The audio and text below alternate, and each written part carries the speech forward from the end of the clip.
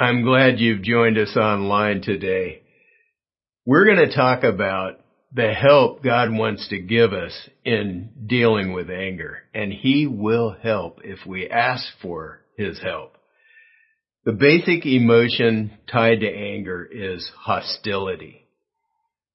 On the positive side, we get a boost of energy from anger. It prepares us physically and psychologically to either run from danger or fight when we're in danger.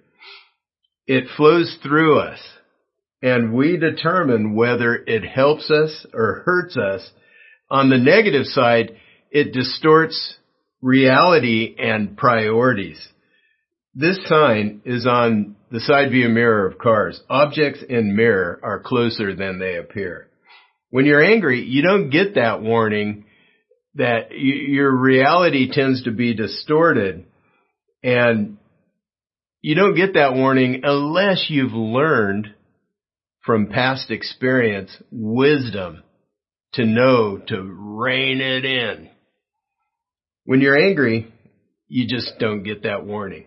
Revenge may rise to the top priority, which leads to very poor decisions and much damage.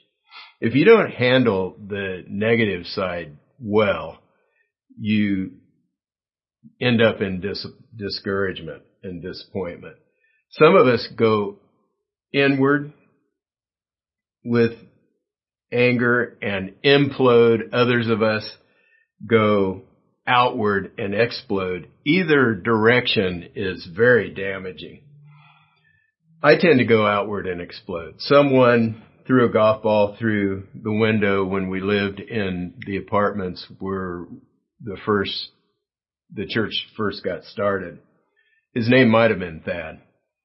Anyway, we didn't have a lot of money, so I decided to fix the window myself, which I had no experience in measuring a frame of a window, and I'm not that handy anyway. So I measured the frame and went down to the glass shop to have it cut out. And when I tried to put the window in the frame, there was a gap, a sliver of a gap about so wide between the window and the frame. So, of course, I knew that wouldn't be good, the gap, so it would let cold in or heat in. So I tried to tweak the window a little bit, and it cracked down the middle. I am not proud of how I reacted. I stomped on the glass that remained and probably yelled. I tend to go outward and explode, to say the least. The fact is, there's a predictable sequence to emotional eruptions. They're triggered, and there's a predictable sequence that follows. Precondition, trigger, emotional state, actions, results, consequences. First, you're in a precondition. In some situation that's physical or emotional.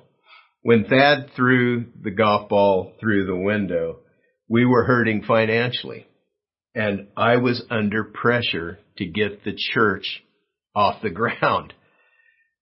The trigger, something happens that kickstarts the anger. The window got broken. Emotional state.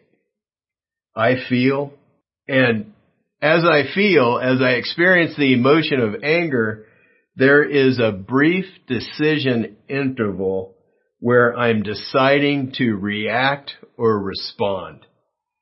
I should have made a better decision to not react, but thankfully God is gracious. I take actions.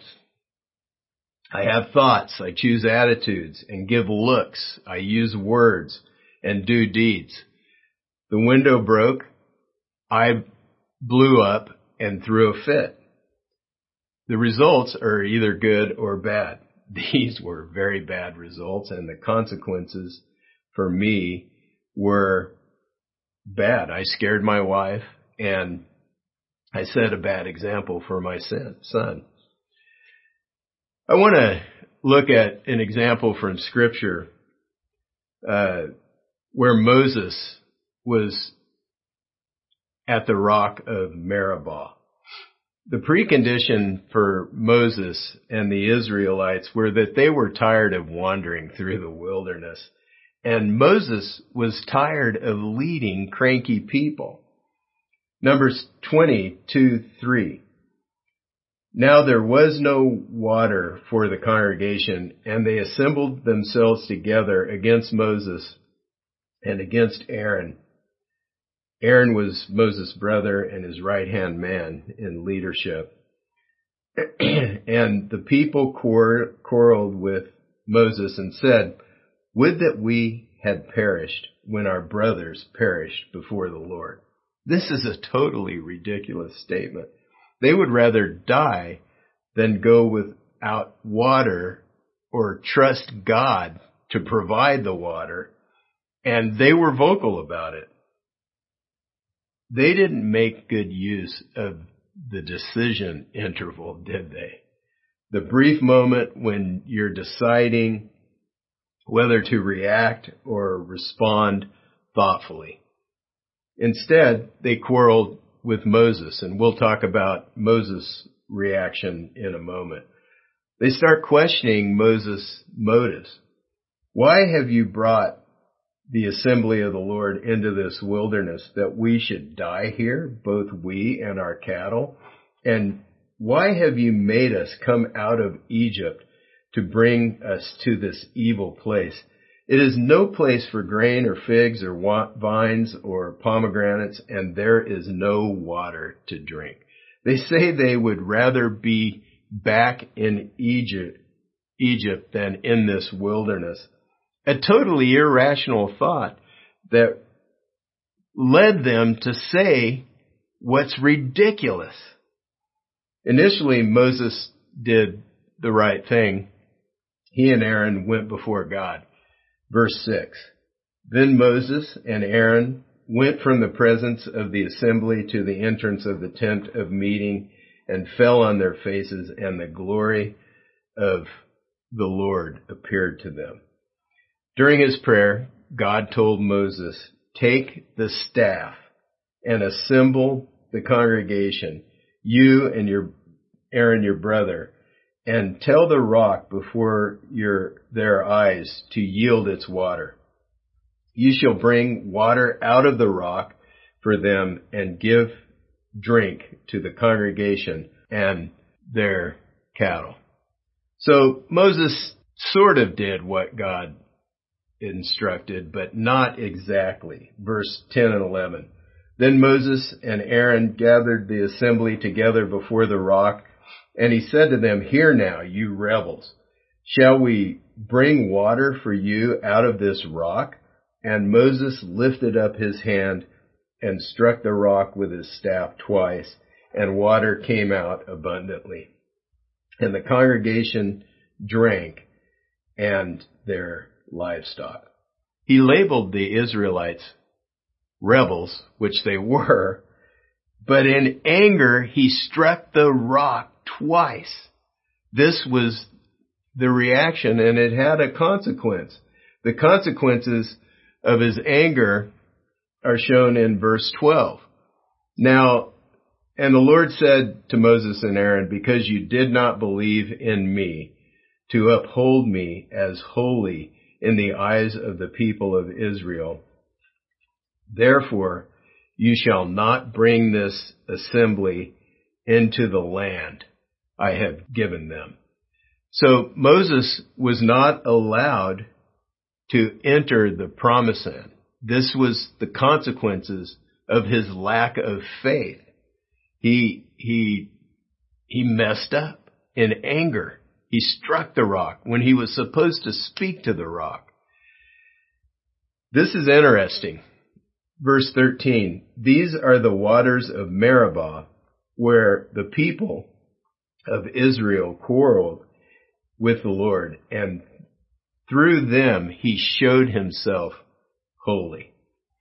They named the waters Meribah, which means literally quarreling in the Hebrew language. It's stated here that the people quarrel with the Lord when they actually quarrel with Moses and Aaron.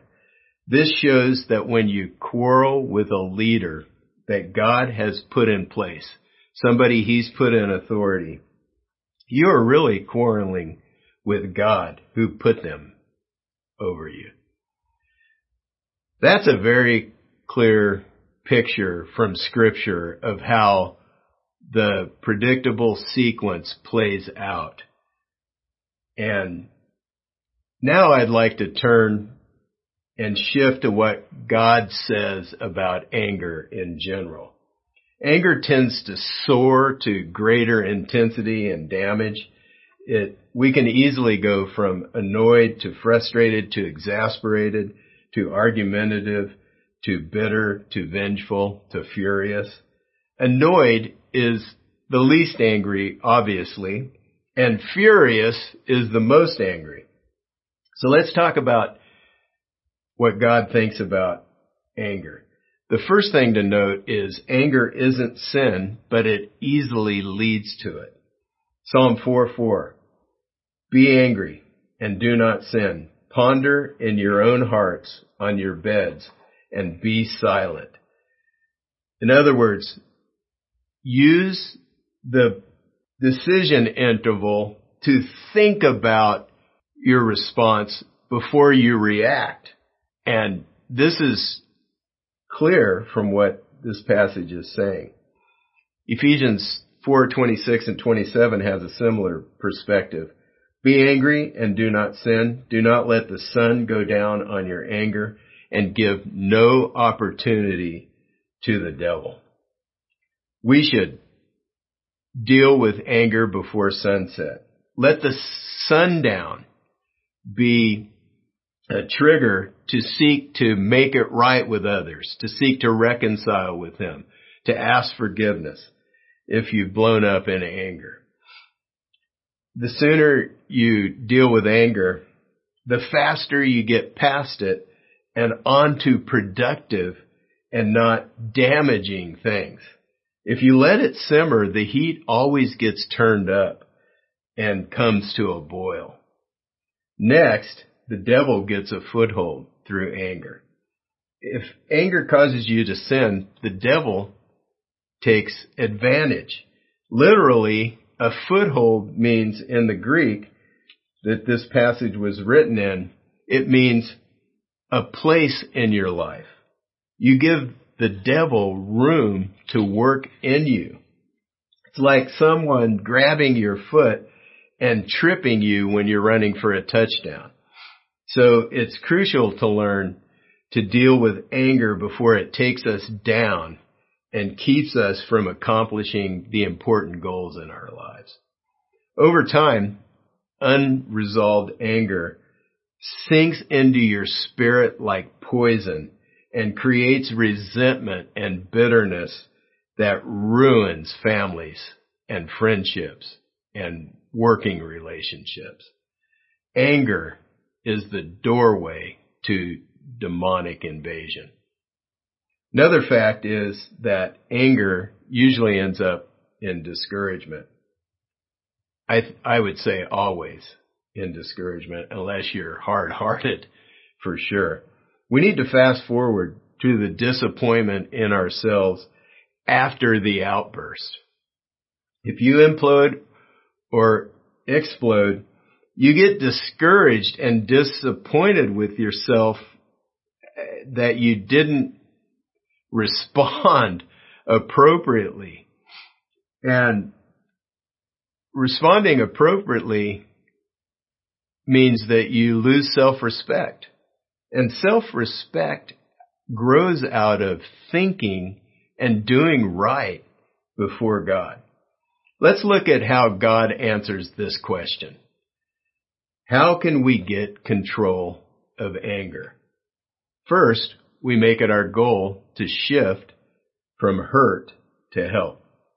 Harold Bullock, my mentor, said this at the Relevate conference in November. And we need God's help to do this. We need the help of God Almighty to shift from wanting to hurt somebody to wanting to help them. I can't do this on my own for sure. When I'm ticked, I want to hurt somebody. I mostly with words, a cold shoulder or a dirty look. I have a whole repertoire of ways to hurt people, and I bet you do too. The intensity increases as you move up the scale from annoyed to frustrated to exasperated to argumentative to bitter to vengeful to furious. We need to back up and to where anger starts to boil to annoyed. When annoyed, we should do what God tells us to do in Scripture. First, slow down and listen. James 1:19-20 says, "Know this, my beloved brothers. Let every person be quick to hear, slow to speak, slow to anger, for the anger of man does not produce the righteousness of God." John Wooden, the legendary basketball coach from UCLA who won a lot of basketball championships, NCAA championships, he used to say, "Be quick, but don't hurry." What he meant by this statement is to be quick, but don't get into haste and be frantic, because being frantic and getting into haste leads to all kinds of mistakes on the basketball court. In dealing with anger, we would say, be slow, but be quick. In other words, be slow to anger. Think through your response. Ponder on your beds in your hearts before you react. But be quick to deal with anger when you experience it. Anger causes all kinds of damage. It leads to haste, and haste leads us to react. Be patient. If you don't handle anger the right way, circumstances are going to pour fuel on the fire of anger and cause real damage. For most of us, anger is a force that we must deal with to accomplish God's purpose for a given day. It can simmer in us, and then we let off steam in counterproductive ways, for sure. Here's a video clip from the movie Kicking and Screaming, where a guy loses his patience and doesn't handle anger too well. Let's watch this together. Ooh, I don't know. The Irish cream sounds good, huh? What's that? It's cream and it's Irish. Hurry up and order. Excuse me.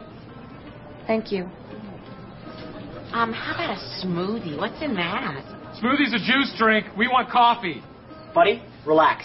No, you relax. I'm a regular here. This line needs to move. I beg your pardon. Do you have scones? Tall, non-fat, double latte. Sir, you're at the back of the line. I recognize that. Cut it out or you're out of here. You can't kick me out. You know what? You're really invading my ear space. Look, I'm a frequent coffee drinker. I'm part of the club. I have a card.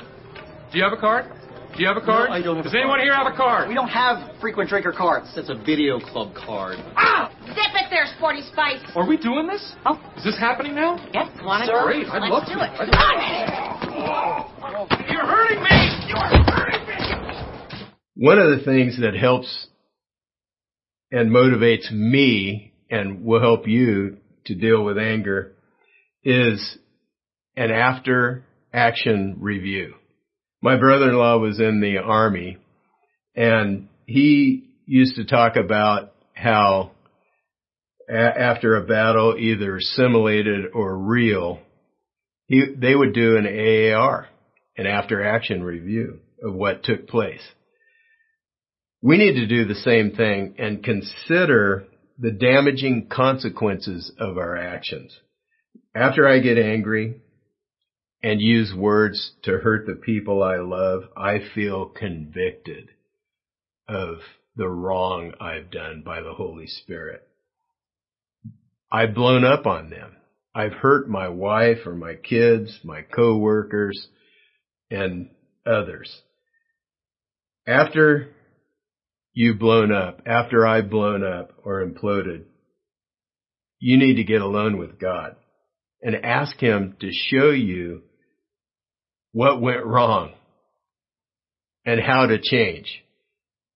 Remember, the look on your face, of the face of your wife or child, as you were yelling and saying hurtful things to them. Did you see the look of the bystanders, how frustrated they were in that clip I showed? Consider the damage done and time wasted by using words that tear down versus building up. And think about how you can do it differently. Ask God for help in this. Man's anger does not honor the Lord or accomplish His goals. It doesn't produce the righteousness of God for a given day. Second, we should decide to do good and not retaliate. Romans 12:19-21 says, "Beloved, never avenge yourselves, but leave it to the wrath of God. For it is written, 'Vengeance is mine, I will repay,' says the Lord. To the contrary, if your enemy is hungry, feed him. If he is thirsty, give him something to drink. For by so doing, you will heap burning coals on his head. Do not be overcome by evil, but overcome evil with good." This is a tall order because when we're angry, we want to retaliate, and we also have the energy to do it. We want to retaliate, but vengeance is mine, says the Lord. Never avenge yourselves, but leave it to the wrath of God. Jesus takes it to a whole nother level and says that His followers need to bless those who curse or insult us, pray for those who make life difficult for us, meet the legitimate needs of our enemies. This is the last thing I want to do. So I need God's help to meet the needs of my enemies. Rather than doing what you want to do when you're angry, which is hurt somebody, you need to feed your enemy if he's hungry, give him something to drink if he's thirsty. Basically, we should meet our enemy's needs. I'm going to need supernatural help for that. I don't know about you, but I need help to do that. The Bible says this will heap burning coals on your enemy's head. But we shouldn't take too much joy in pouring the coals on the head of our enemy, because we should be in the same position. We could possibly be in the same position and be hurting in that way as well. The kids in Kids Zone get taught a way to deal with thoughts and emotions that come from the flesh or the enemy. And this pattern is good for adults as well. They're taught to say, hey, say, pray, obey. Hey, identify the emotion. I'm feeling angry. Say the scripture. Be angry and do not sin. Pray, Father, please help me to do right and change from wanting to hurt to wanting to help. Obey. Refuse to hurt, to speak or do wrong. Take the next step to change. Hurt to help. I hope God has spoken to you through this message today. And I want to stop and give you some time to think through some next steps that you may want to take from after hearing this message. You may have others, but I have some suggestions for you. First of all, choose one of the following steps to apply immediately. Circle it in your mind or circle it if you're taking notes. Be quick to deal with anger so the enemy doesn't get a foothold. Let sundown be a trigger to help you deal with things before God. Deal with your anger before God. Slow down and listen is the second step. Get along with God and ask Him to help you work through your anger to the point where you can pinpoint what went wrong, what led to it. Back up to where you were annoyed and try to figure out what happened and where you blew past annoyed, and clear it up with God and others that you've wronged. And then ask the Lord to help you decide to do good and not retaliate. Would you pray with me? Father, we thank you so much for your kindness and your grace and your strength. And I pray, God, that you would give us the help to do what you've put on our heart to do, to take the steps of obedience that you want us to take today. I pray this in the name of the Lord Jesus Christ. Amen.